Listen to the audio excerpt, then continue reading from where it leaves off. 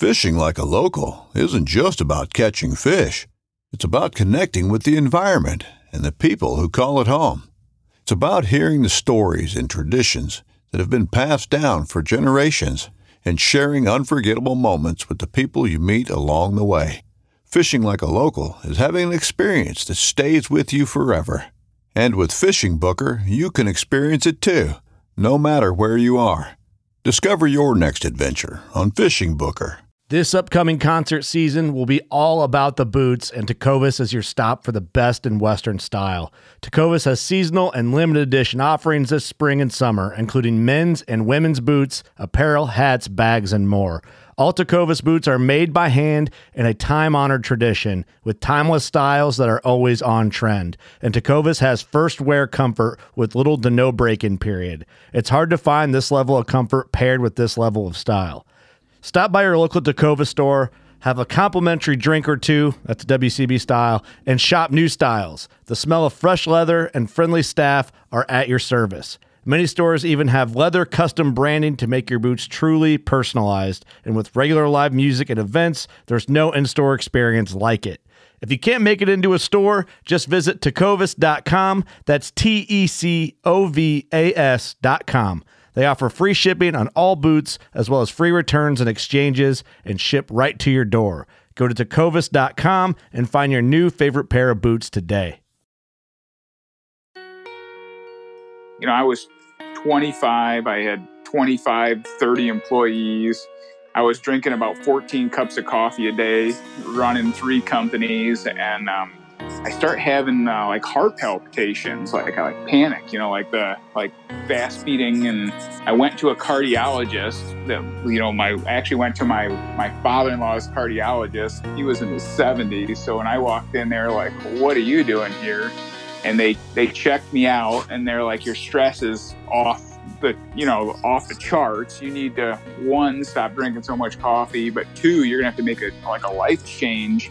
You're trying to manage too much, or you're going to have serious problems. So, it was kind of serendipitous. My release was always fishing and tying flies. That's what relaxed me. So as things started to wind down, my leases were up, and it was kind of at the top.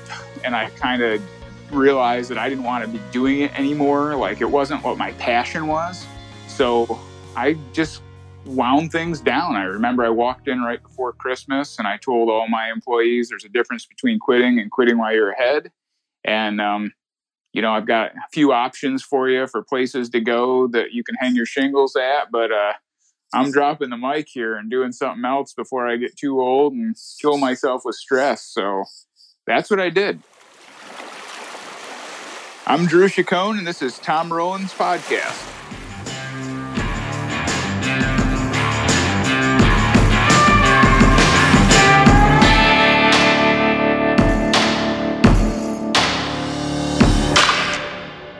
I tried to make my living fly tying at one point. It was a short career. Didn't last very long. I didn't know how to do it. And I did it only as a means to kind of avoid getting a real job. I was a guide in Jackson Hole, Wyoming, and decided to spend the winter there. The fishing kind of dried up about September, maybe early October. I do some fishing on my own for a while, and then it's time to buckle down, pay the mortgage. And I decided that I could maybe make a living tying flies. So I tied a whole bunch of flies for a couple months, only to go sell them all and realize that I was in big trouble. I could not pay the mortgage. I could not pay the rent. Well, it wasn't a mortgage at that point. It was just the rent. Couldn't pay it. And I realized that being a fly tyer was going to be a tough road. And I'm not a very good fly tyer on top of that. So that made it even more difficult. But the thing is that some people can make it as a fly tyer. Some people can make it as basically anything. And I think that it takes someone who is really determined and is not afraid to think outside of the box and do things a little bit differently. My friend Drew Chacon is one of those people. He came from a different background, a business background, and decided he wanted to follow his passion after being super stressed out at age 25 and aging himself very quickly. He followed his passion, became a fly tyer, and in the process of being a professional fly tyer, he didn't just fill orders, he did all kinds of things. He did kids programs, and then he started writing books. This is an interesting conversation about how he made that transformation from one career to another, how he thought outside of the box. We also go into a whole bunch of stuff about how to publish a book, the difference between a publisher and self-publishing, and maybe a publisher for a different type of a book may be appropriate. But I learned a ton, and I thought it was really cool about how anyone can change careers and follow their passion. It doesn't have to be fishing. It doesn't have to be fly tying. This is a story about somebody that decided he wanted to follow his passion. He was tired of being stressed out, and good thing, because he has some amazing flies and some amazing books. So check out this conversation with my friend Drew Chacon. Hey, Drew, man, I'm glad that we could make this happen. We've had more than our share of technical difficulties, but we're here, we're live, we're doing it. It's a pleasure. I've been following your fly tying career for a while, and very impressed. You are not only a good fly tyer, but you're also a good writer. And to my knowledge, you have 11 books. Is that right? That's correct. Yep. I appreciate that. I don't know if my high school English teacher would have said I would have been a writer, but that's the way it turned out. And I know that my high school English teacher would not have done that. I did a podcast with the guy from The Speckled Truth, and he was saying the same thing. Like, neither one of us had any potential of writing in high school, right? And somehow you find something that interests you that you need to communicate or want to communicate, and then the next thing you know, you're a writer. Like, how does that happen?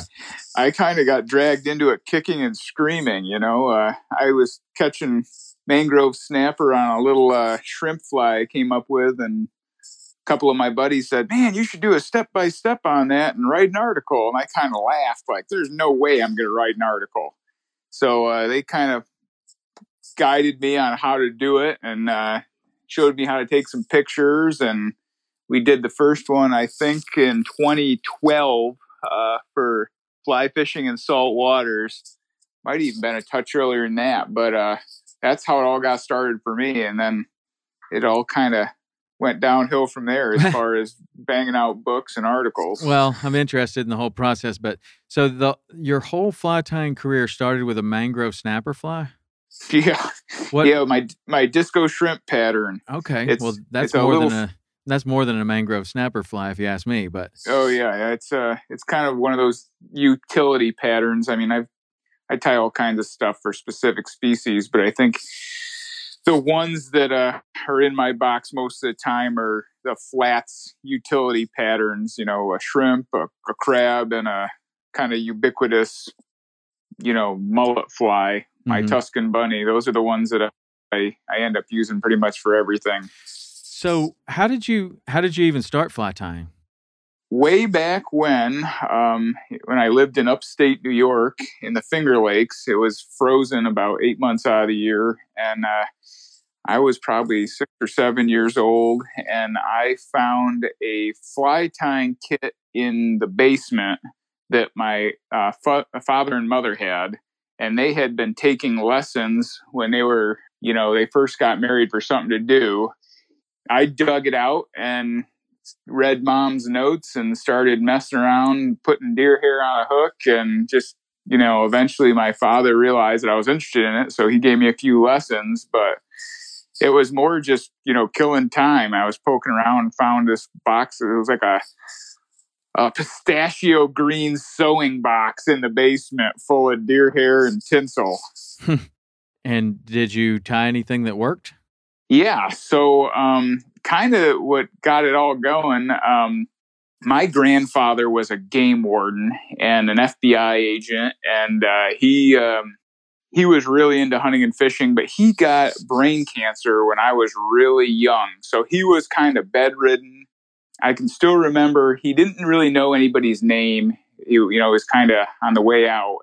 And I had been playing around with a fly pattern. It was basically a red tail, some mylar, silver mylar, and a chartreuse wing with a red head. Just something I had just been messing around with. And I was down on my grandmother's dock.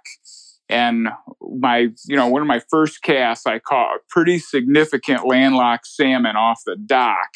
And I was so excited, I ran inside. I don't know how old I was, maybe 11 or 12 when I was starting to, catch fish on the flies I was creating. And I ran up to his room and I came in with this bloody fish. My grandmother was like, go show him. And he sat up in bed and he said my name and he said, "That's a real nice fish." And he hadn't spoken anybody's name in, I don't know, years. Wow. But he knew who I was. And that the fishing triggered something in his mind and it brought it all back to him. And ever since then, I've just been kind of creating flies and doing it, catching fish on them. That's an incredible story. It reminded me very much of when I went on one of my first guided trips ever. It was definitely my first guided trip. My dad took me to northern Saskatchewan, and I had never been in an environment where the sun didn't go down, right? You're way north. And so we get there, and it's like, it's maybe 11 o'clock at night, and, bunch of kids, we were like, well, let's go fishing. And my dad was wiped out, tired from all the traveling. I mean, it was a long day. So he goes on to bed. He says, if you want to go fishing, go fishing. So I make a cast. I catch a northern pike, which I had never seen before. And I did exactly the same thing you did. I ran with it in my hand all the way to the cabin where my dad was staying. And I'm like, "Dad, check it out." And same kind of deal, man. Of course, your grandfather was on his last legs. My dad was just getting ready for this trip, but he was it was the same kind of thing that flashed a memory to me that I hadn't thought of in a long time. It's kind of funny how it kind of burns it into your psyche. For some reason, you just you're going to be doing it forever, from a young age. And for me, it was I was always fishing. My first memory is with my father sitting on a dock looking at my red Chuck Taylors. I don't know how little I was, but swinging my feet off the dock, looking down with a Zebco and a bobber. But, all my whole childhood was just hunting and fishing. Wow. That's cool. What did you hunt up there?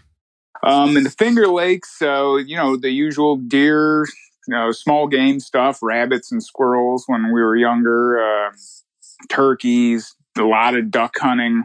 I still do a lot of waterfowl hunting with that's what my father's really into. So we do an awful lot of that. And now my wife's into it and we're trying to get Lucy into it. So, it's a family affair when we go to upstate New York.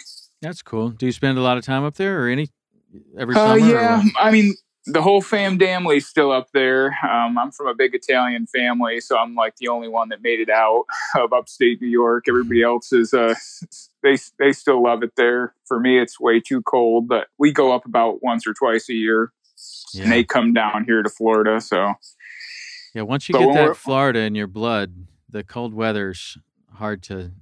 Yeah, it's easy. I find that cold weather's nice for a short period of time, a ski trip or, a week here or there. But the thought of living, I just don't think I could go back. We've talked about, what if something happened, or could we ever go back up there with the big family? And sometimes you miss it, and then you go up for about a week, and about day 5, you're like, let's get out of here.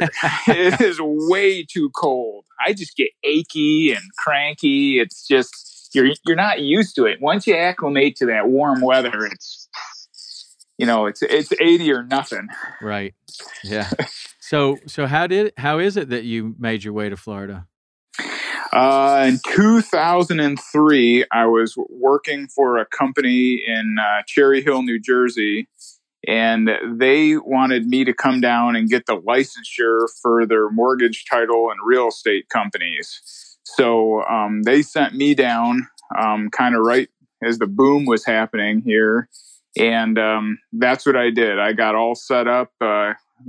Now supposed to be down in Florida as their, Florida president running their show. And when I flew back, they were like, well, we're glad you got all the licenses. We're going to actually change gears a little bit. You might be here. We might have our nephew run Florida. Well, maybe you'll be down there as a vice president or something. And I kind of laughed, sent in my resignation, and moved down full time. I was like, here's what's going to happen.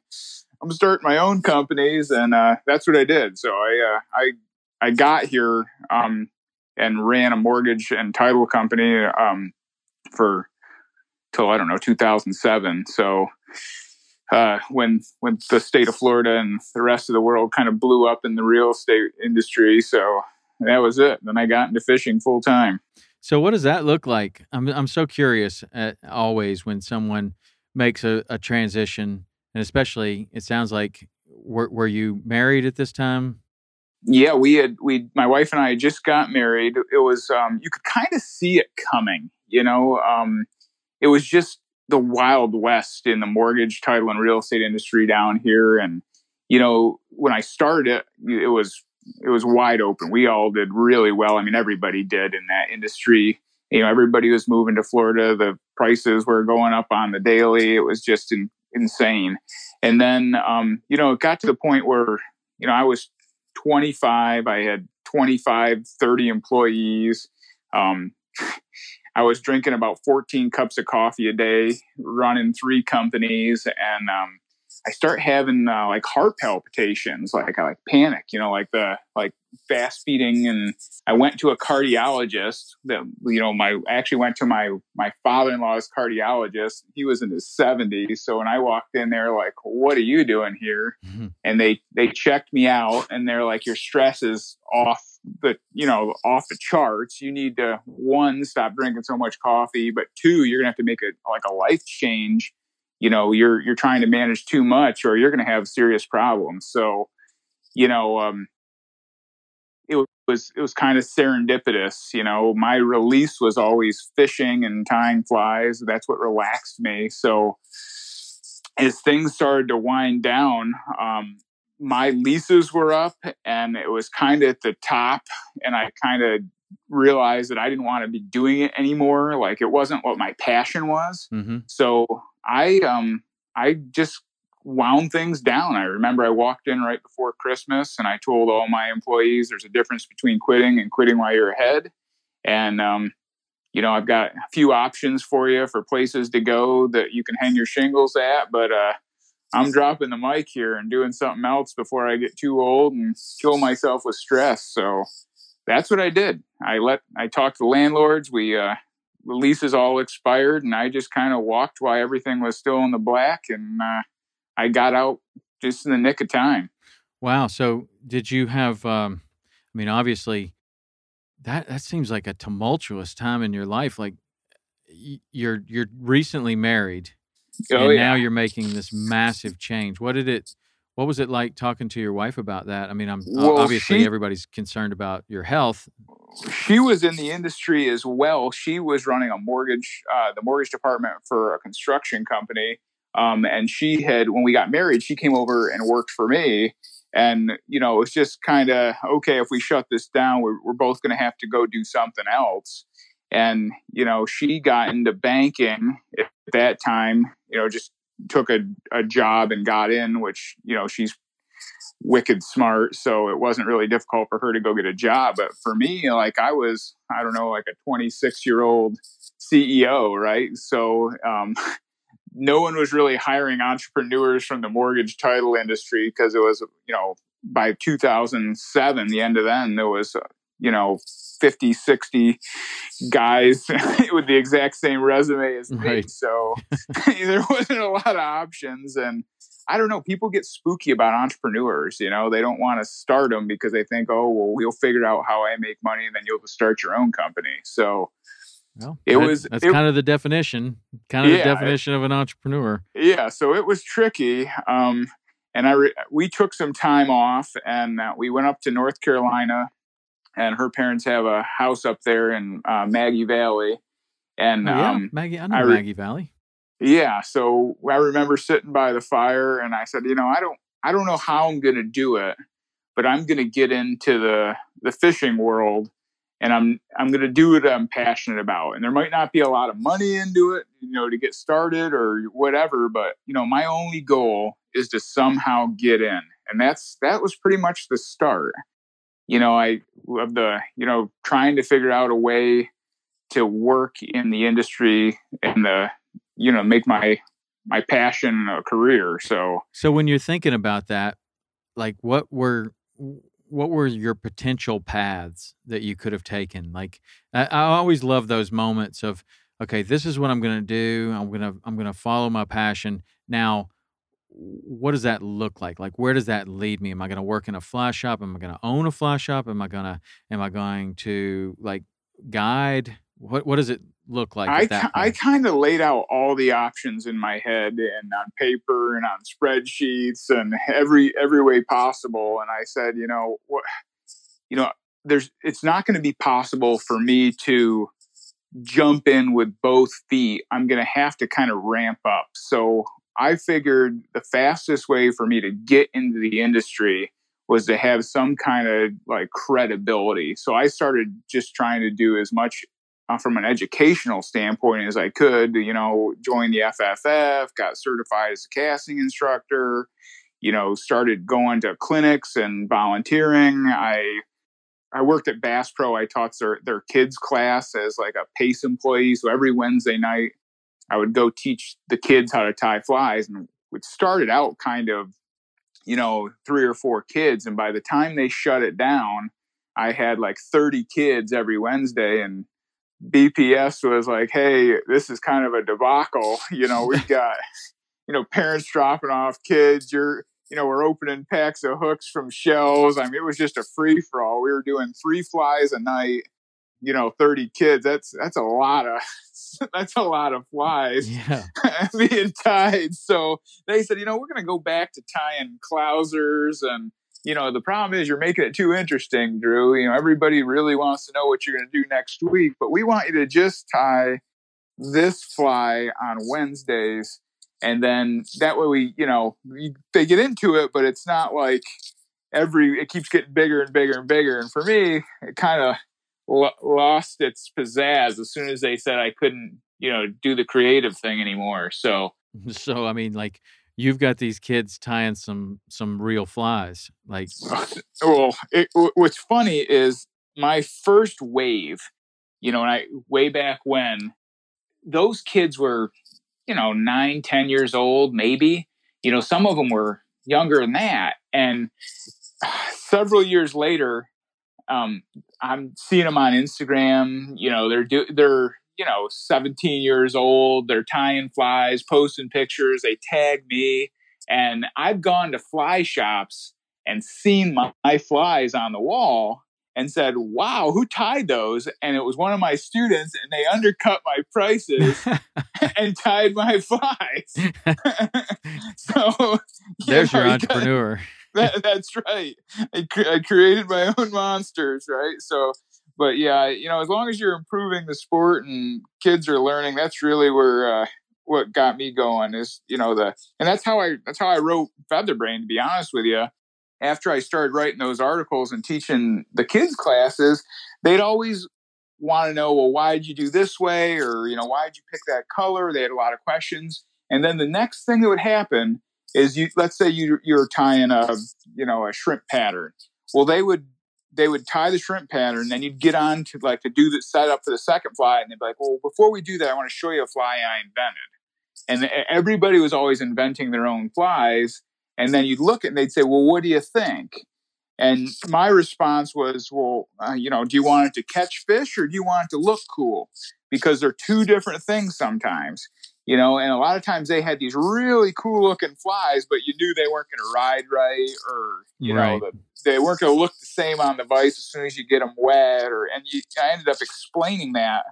And, well, how do you end up, how do you design flies then? And that was the epigenesis of Featherbrain, was a manual for kids or newbies, to get in the thought process of why do you use this technique, or why would I choose this material over that one? When do I use purple and black or versus chartreuse and white?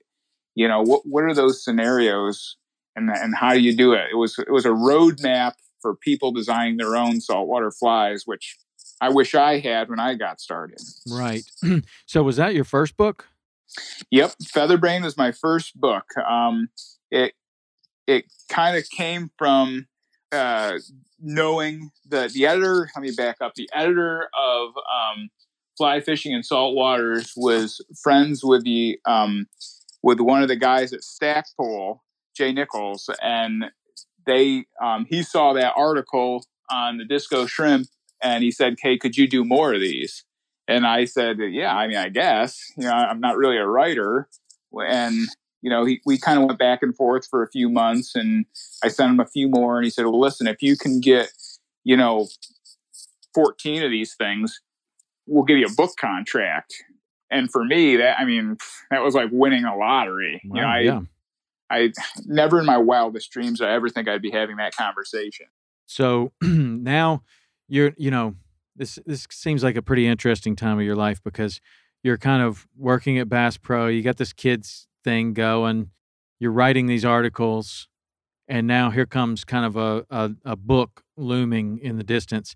Did you want to write that book because you felt like, okay, this is what I need, like, as a launching pad, or is this what I need to be able to pay the bills?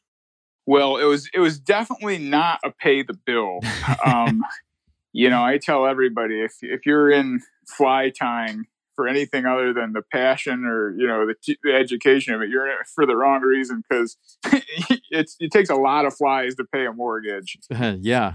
So I had a lot of other irons in the fire at the time. I did consulting for Heinz and Sara Lee, and as a supply chain logistics consultant. So technically, my first book was one I co-authored on, the food service supply chain way back when, as all this was happening. But it wasn't my first book in fly tying.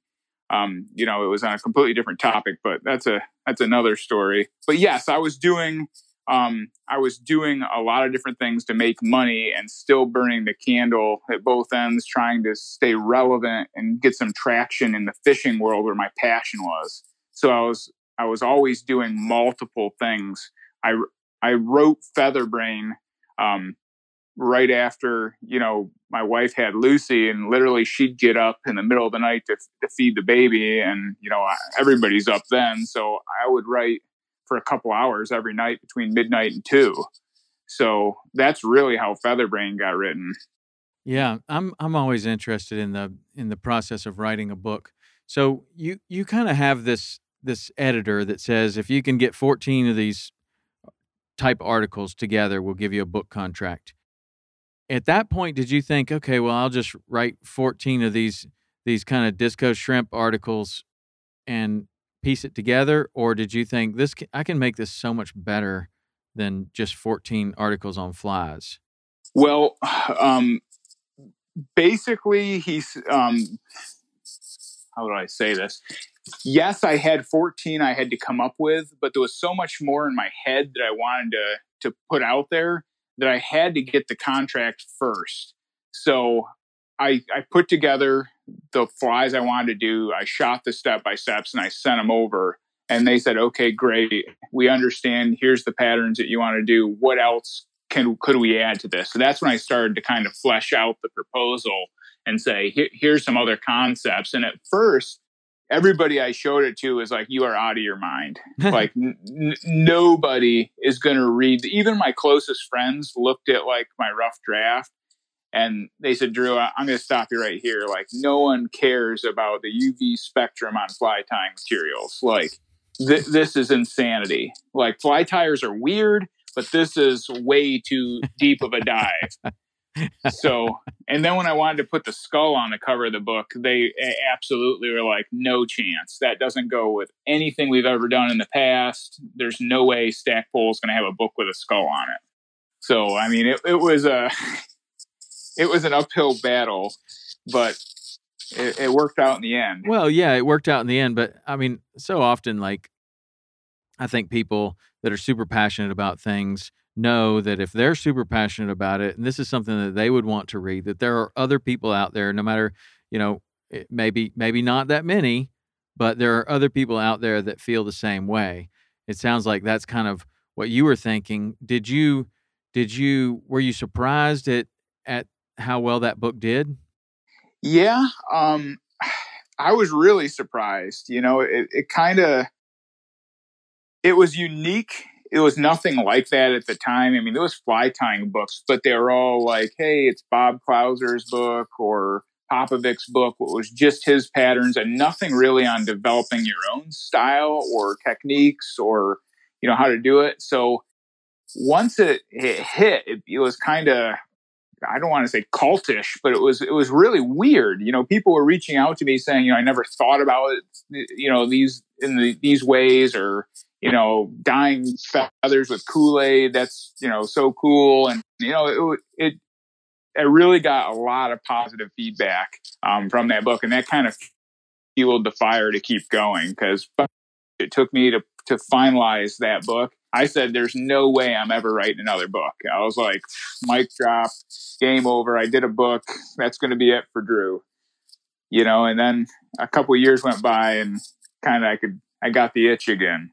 Really? What does it take to kind of get the itch? It's almost like, I guess, it happens to women all the time. They have a baby, and there's a big difference between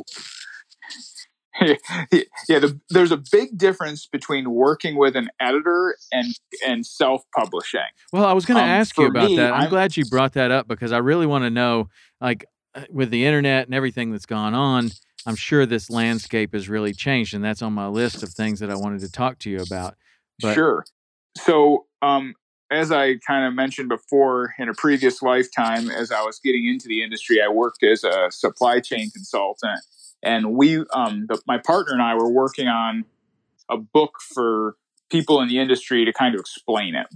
And he had written a book in the past and had an editor and a publisher and all that jazz. And he said, you know what, we need to learn more about self-publishing. And, this was back in 2010, probably. So I did an awful lot of research, and, it's funny how the planets line up for you.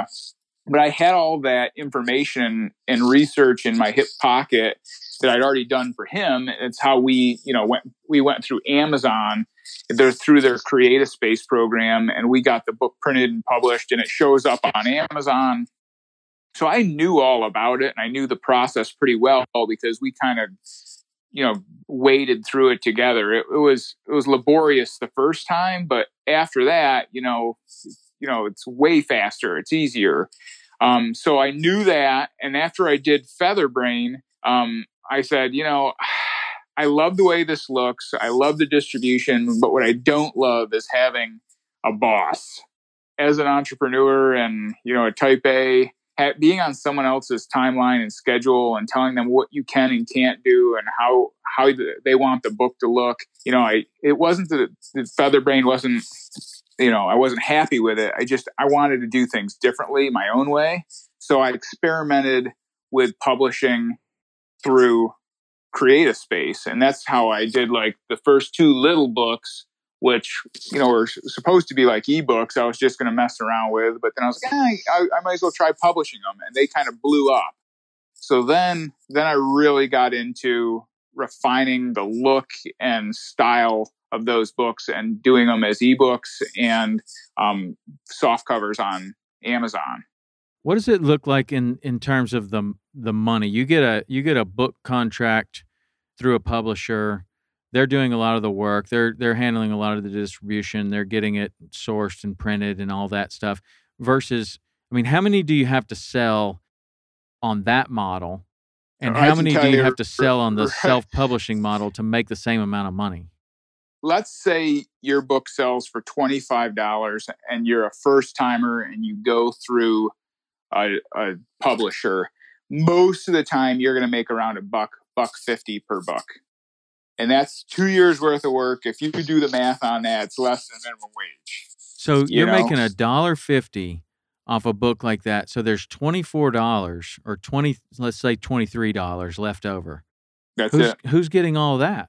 Not the guy that wrote the book. Well, yeah, that's becoming very clear. But I'm just wondering, certainly within the day of bookstores, then like a Barnes and Noble or whoever is the bookstore is getting a piece of it. Yep. So there's a retail and a wholesale rate. So let's say the publisher makes their piece and then they sell them to a Barnes and Noble at, let's say $15, and then they make 10 or 8 or something like that for the distribution channel.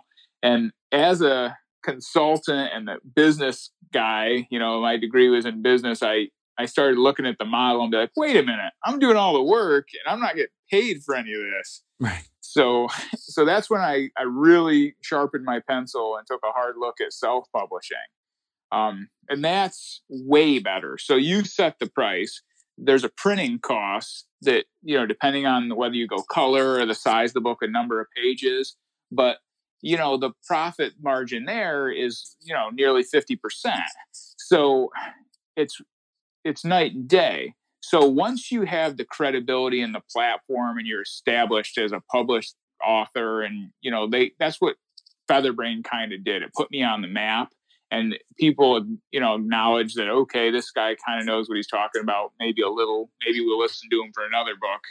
And that's what I did. So I used Featherbrain to get me out there. And then I did, I don't know how many other books, soft covers in between, before I published again with Wild River Press for my new books, the 3 big ones, which is pretty much the roll up of 10 years worth of work for me. So you went from a publisher to self-publishing and then back to this Wild River Press? Yes, it sounds crazy, but I knew that there's limitations when you self-publish. So for the style of book I wanted for kind of my legacy, I wanted, in my mind, a cookbook. And what I mean by that was I wanted a hardcover, spiral bound, with really high resolution photos, and almost like a coffee table book. But people don't just, publishers don't throw that out there unless you have something to bring to the table. So I have, I've been doing my newsletter for, 81 months now.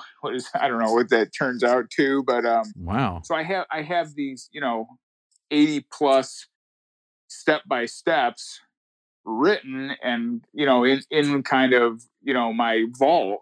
So I'll rewind and tell you, another one of my buddies was writing a book on bonefish flies with Tom Pirro at Wild River Press. And he said, hey, could you send me a few step-by-steps for my bonefish book on, a couple of your favorite bonefish flies? And I said, sure, no problem. So I sent him over 20. And within the hour, I got an email from Tom Pirro that was like, hey, you want to do a book? So, and he said, how many more of these do you have? And I sent him a link to my archive, and he was like, sounds like we're doing 3 books. Wow. So that's how that all happened. And I said, the only way I want to work with a publisher again, because I really don't like having the monkey on my back, is if we do it the exact way I want. And the way I visualize it in my mind is like a 3-book epic tome, if you will, for everything bonefish, tarpon, permit, plus all my techniques, plus all these other weirdo things that I've been thinking about. But I want it spiral bound, I want it hardcover, and I want to use photos from my friends, that are, fantastic photographers that are way better than me. So, Klug gave me all kinds of stuff for the title pages. So, and that's what it was. It was exactly the way I want it. Tom really did it up right, and the books turned out great. And that's why I went back to a publisher, because it was really such a large volume of work that I wanted that design piece and everything to really come together. I knew it was probably above my pay grade to put something like that together. Really? Seems like with when you gain more and more experience that would just be a matter of, I don't know that much about it, but it just seems like, in the age of the internet, let's just take websites, for example. It was hard to build a website at one point. Then WordPress comes out. It becomes a little bit easier. Then like Squarespace comes out. It becomes super easy. Now, basically anybody can create anything they want to without much training and without much experience. I would just think that the self-publishing book world would be very similar to that. It is, but there's a line of demarcation, or a line in the sand, if you will, where it stops, right? So like you can do paperbacks, you can upload your own photos to a certain resolution, you can pick glossy or matte, you can pick 8.5 by 11 or whatever, but you're still fitting into a box. And none of those boxes were hardcover spiral bound. Gotcha. 250 pages a piece. So, with double page layouts, and I really wanted a graphic designer to help me with the style of the book to, make it look more finished. Not that my other books aren't pretty, but they're very focused on the flies themselves, like really big pictures, one picture per page. Now I do two, but at the time, that was the reason I wanted to self-publish was so I could show people close up. And like the publishers I was using, like Featherbrain, and sometimes it's like 4 or 5 pictures a page, which are the size of, a postage stamp or maybe a touch bigger than that. And it wasn't what I wanted. I wanted people to really be able to zoom in, and that's why I released them as ebooks as well. So as a PDF, you could zoom in and see what I was doing. Count the thread wraps. Right.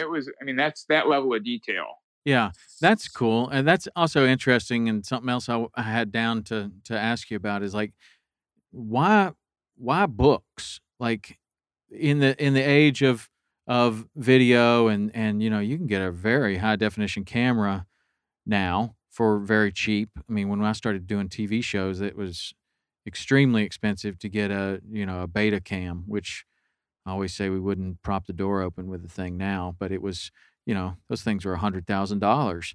And, but now, you can go to Best Buy and get something that would be remarkably good for very cheap. So I just kind of was thinking about that. Like, if you're trying to teach a lot of people how to tie flies or get your techniques out there, why did you think that books were maybe the best way or the way that you were the most comfortable with? It allowed me to kind of stop and get it exactly right every time. Taking a still and setting up the camera and moving the feathers the way you want so they can see everything clearly. I did an awful lot of video when I started, and it was always like maybe the spot I wanted was slightly out of focus, or now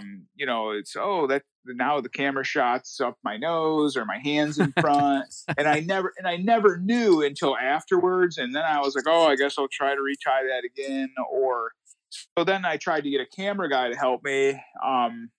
But I always, was working during the day or working on something else, and the timing was never quite right. So video was just never really that convenient for me. And,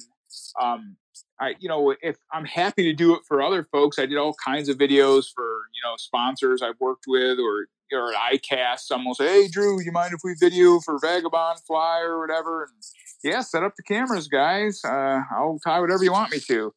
But it's, I guess I wasn't really happy with my level of quality on the videos, and I didn't want to put out stuff that was subpar for me. Yeah. Well, there are certain things that are timeless. And you mentioned a cookbook.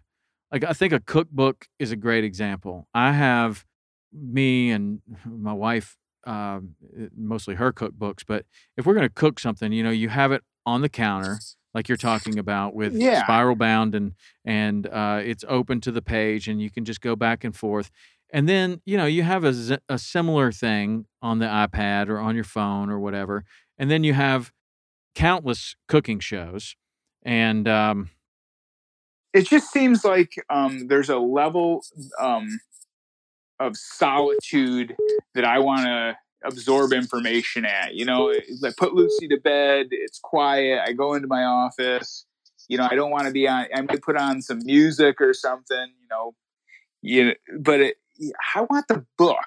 Like, I want to sit down and look at it and be able to go back. Oh, let me see what they did here, and go. When I'm trying to learn something, I want to be able to pan back and forth. And being on the computer, like if you're looking at screens all day, I never want to consume information from the screen. Yeah. I go to my books. I have a collection of fly tying books that were my dad's, and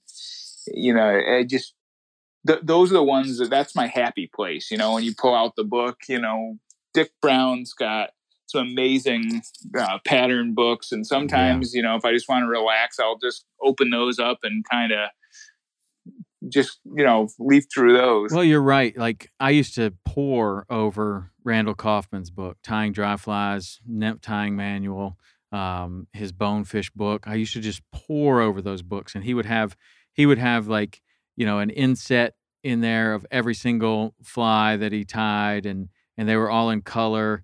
And I'm just making these lists. Okay, I need 2 dozen of those, and I need 15 dozen of those, and I'm going to tie all these flies, and I'm getting my materials list together. It just seems like the book is the way to go for the fly tyer. I mean, of course, a video, like for a beginning fly tyer or whatever, to really understand, or if you're doing some kind of really innovative technique that you've created or something like that, maybe video plays better. But I'm with you. I think it's interesting. I think there's a place for books in certain things that will never go away. Like fly tying is one of those, I believe. Yeah, I just feel like, there's so much information online. Like if you go to YouTube and Google fly tying, or, search fly tying, there's a lot of information there, but not all of it's right. Or in my mind, the way to do things.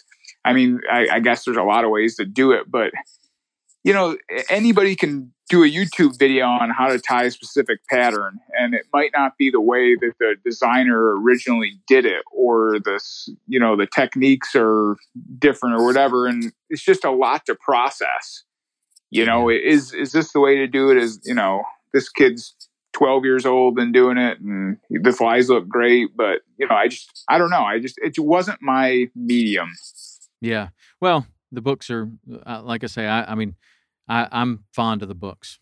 I just wanted to ask that question because there's certainly, plenty of opportunity to do it other ways. Video, YouTube being one of them. So what comes next? Have you put your entire mind and life into these books, and there's nothing left to write, or do you have further plans? Oh yeah, I got a couple more in the works right now. My newsletters kind of force me to keep writing every month and keep doing step-by-steps. And then as I do them, I say, that would be great. This pattern in this way, or this color would be great in a snook book, or a second snook book, or man, I wish I would have got this into the Bonefish book, but I guess I'll have to write another one. So, you just keep kind of adding to like, well, what's the next one going to be? And like you said, you've done so many of them that the process is pretty easy for me now.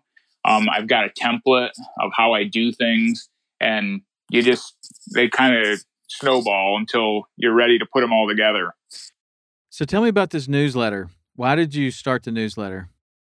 I think I started it, I don't know, the first one was maybe 2000 and I can't even remember. I'll have to go back. But, 81 months ago. Yeah.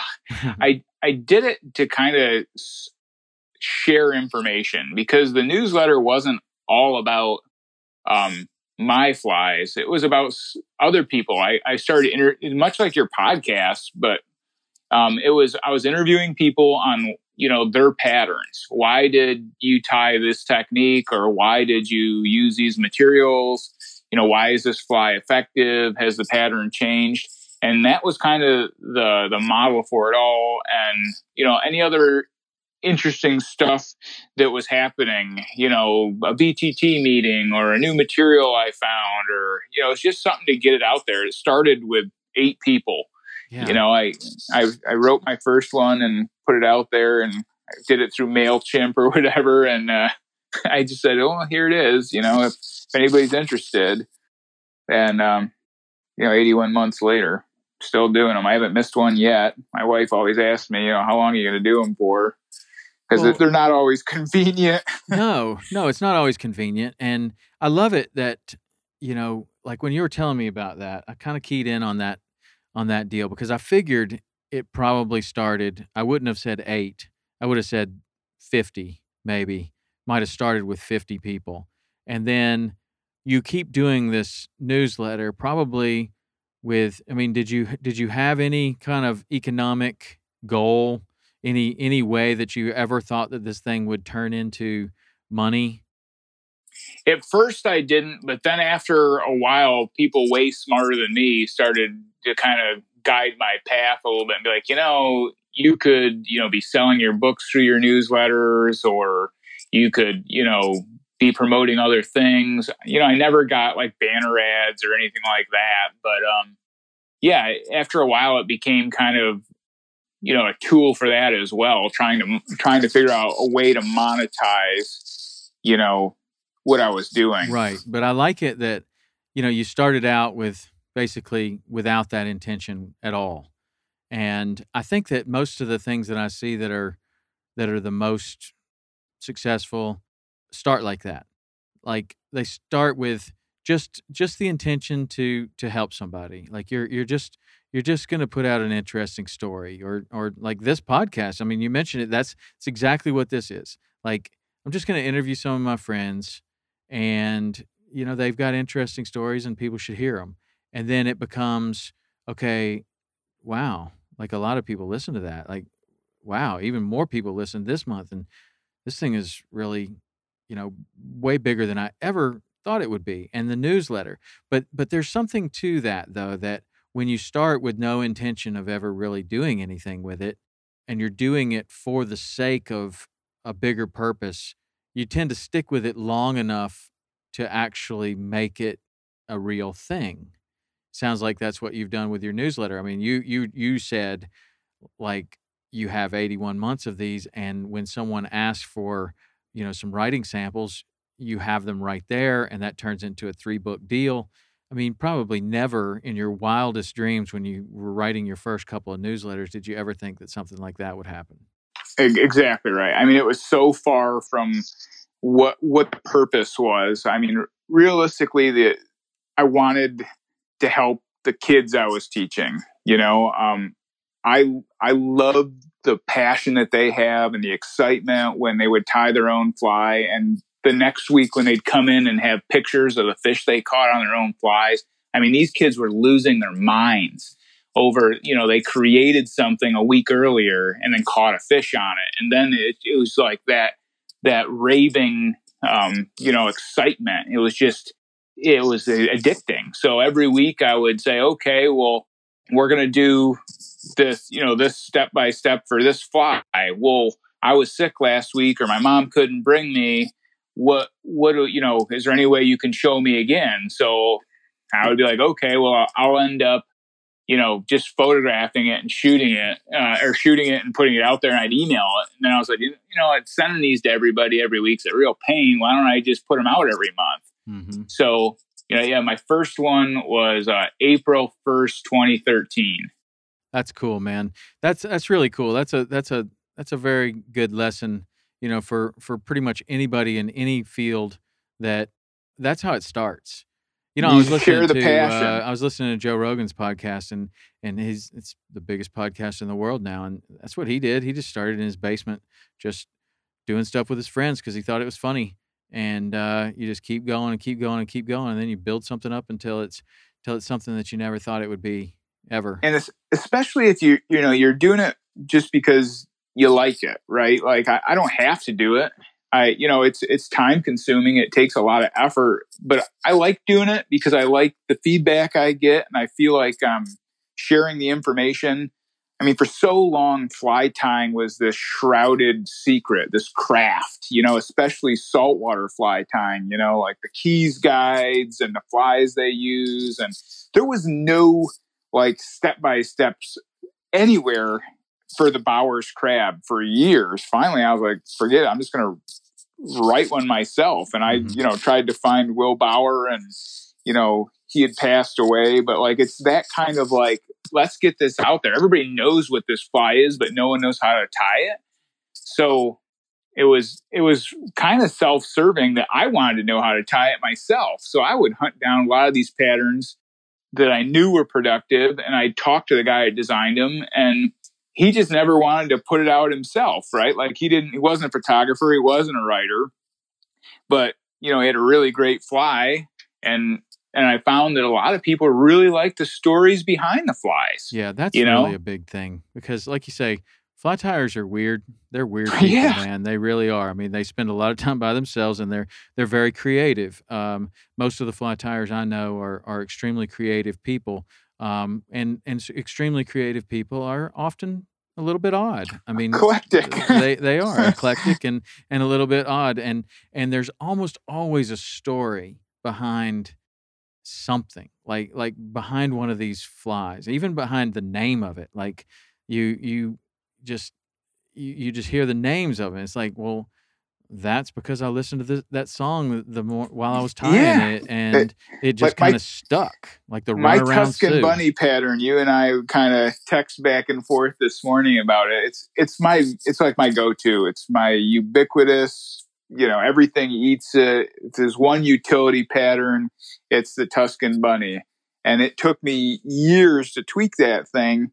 But the turning point, I was out to dinner with my wife, and I watched this guy hand cut pasta, and I was, it's something lit in my brain about running foam through a pasta cutter, because then I could incrementally adjust the sink rate of the fly. Where if I used deer hair, or if I used a chunk piece of foam, sometimes the fly would get saturated and sink, sometimes it wouldn't.